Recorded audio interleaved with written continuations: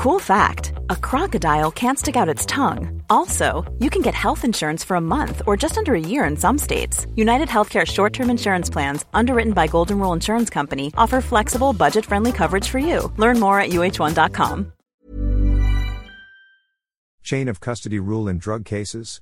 Dear PAO, is it still possible for a person who is accused of illegal possession of a dangerous drug to get an acquittal if there was no elected public official present during the inventory of the sequestered drugs?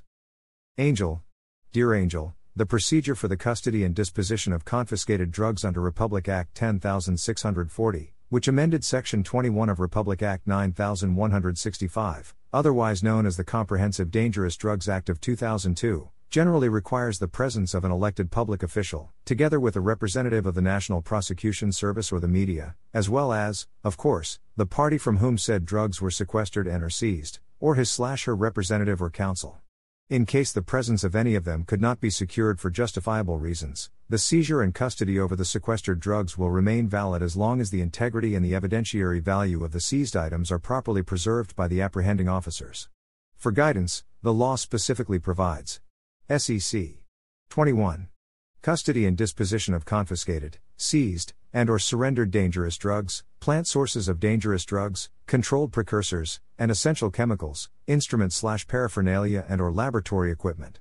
The PDA shall take charge and have custody of all dangerous drugs, plant sources of dangerous drugs, controlled precursors and essential chemicals, as well as instruments/paraphernalia and/or laboratory equipment so confiscated, seized and/or surrendered, for proper disposition in the following manner.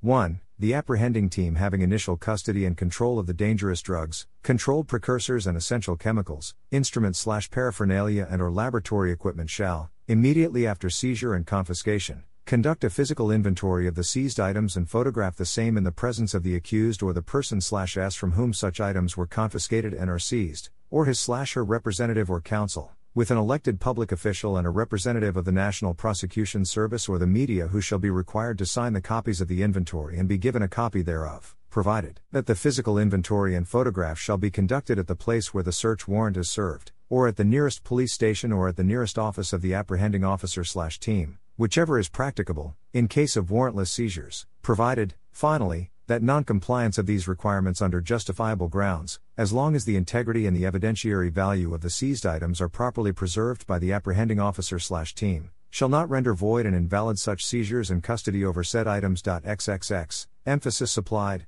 Accordingly, a person who is accused of illegal possession of a dangerous drug will not automatically get an acquittal only because an elected public official was not present during the inventory of the sequestered drugs if justifiable reasons have been established for such absence. It is only when there are clearly no justifiable reasons for such an absence or when the apprehending officers are shown to have not actually exerted genuine and sufficient efforts to secure the presence of such an official that the accused will merit an acquittal. As explained by the Supreme Court in the case of Noyla Sabin e Bansal v. People of the Philippines, GR 253812, June 28, 2021, Ponente, Associate Justice Estela Perlas Bernabe. In cases for illegal possession of dangerous drugs under RA 9165, it is essential that the identity of the dangerous drug be established with moral certainty, considering that the dangerous drug itself forms an integral part of the corpus delicti of the crime. Failing to prove the integrity of the corpus delicti renders the evidence for the state insufficient to prove the guilt of the accused beyond reasonable doubt and, hence, warrants an acquittal. To establish the identity of the dangerous drug with moral certainty, the prosecution must be able to account for each link of the chain of custody from the moment the drugs are seized up to their presentation in court as evidence of the crime. As part of the chain of custody procedure, the law requires, inter alia, that the marking, physical inventory, and photography of the seized items be conducted immediately after seizure and confiscation of the same.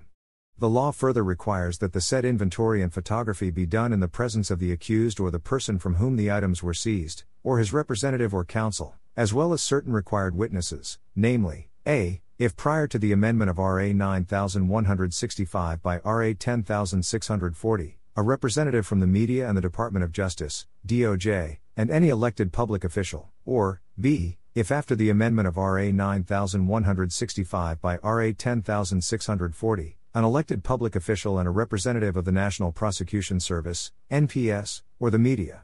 The law requires the presence of these witnesses primarily to ensure the establishment of the chain of custody and remove any suspicion of switching, planting, or contamination of evidence.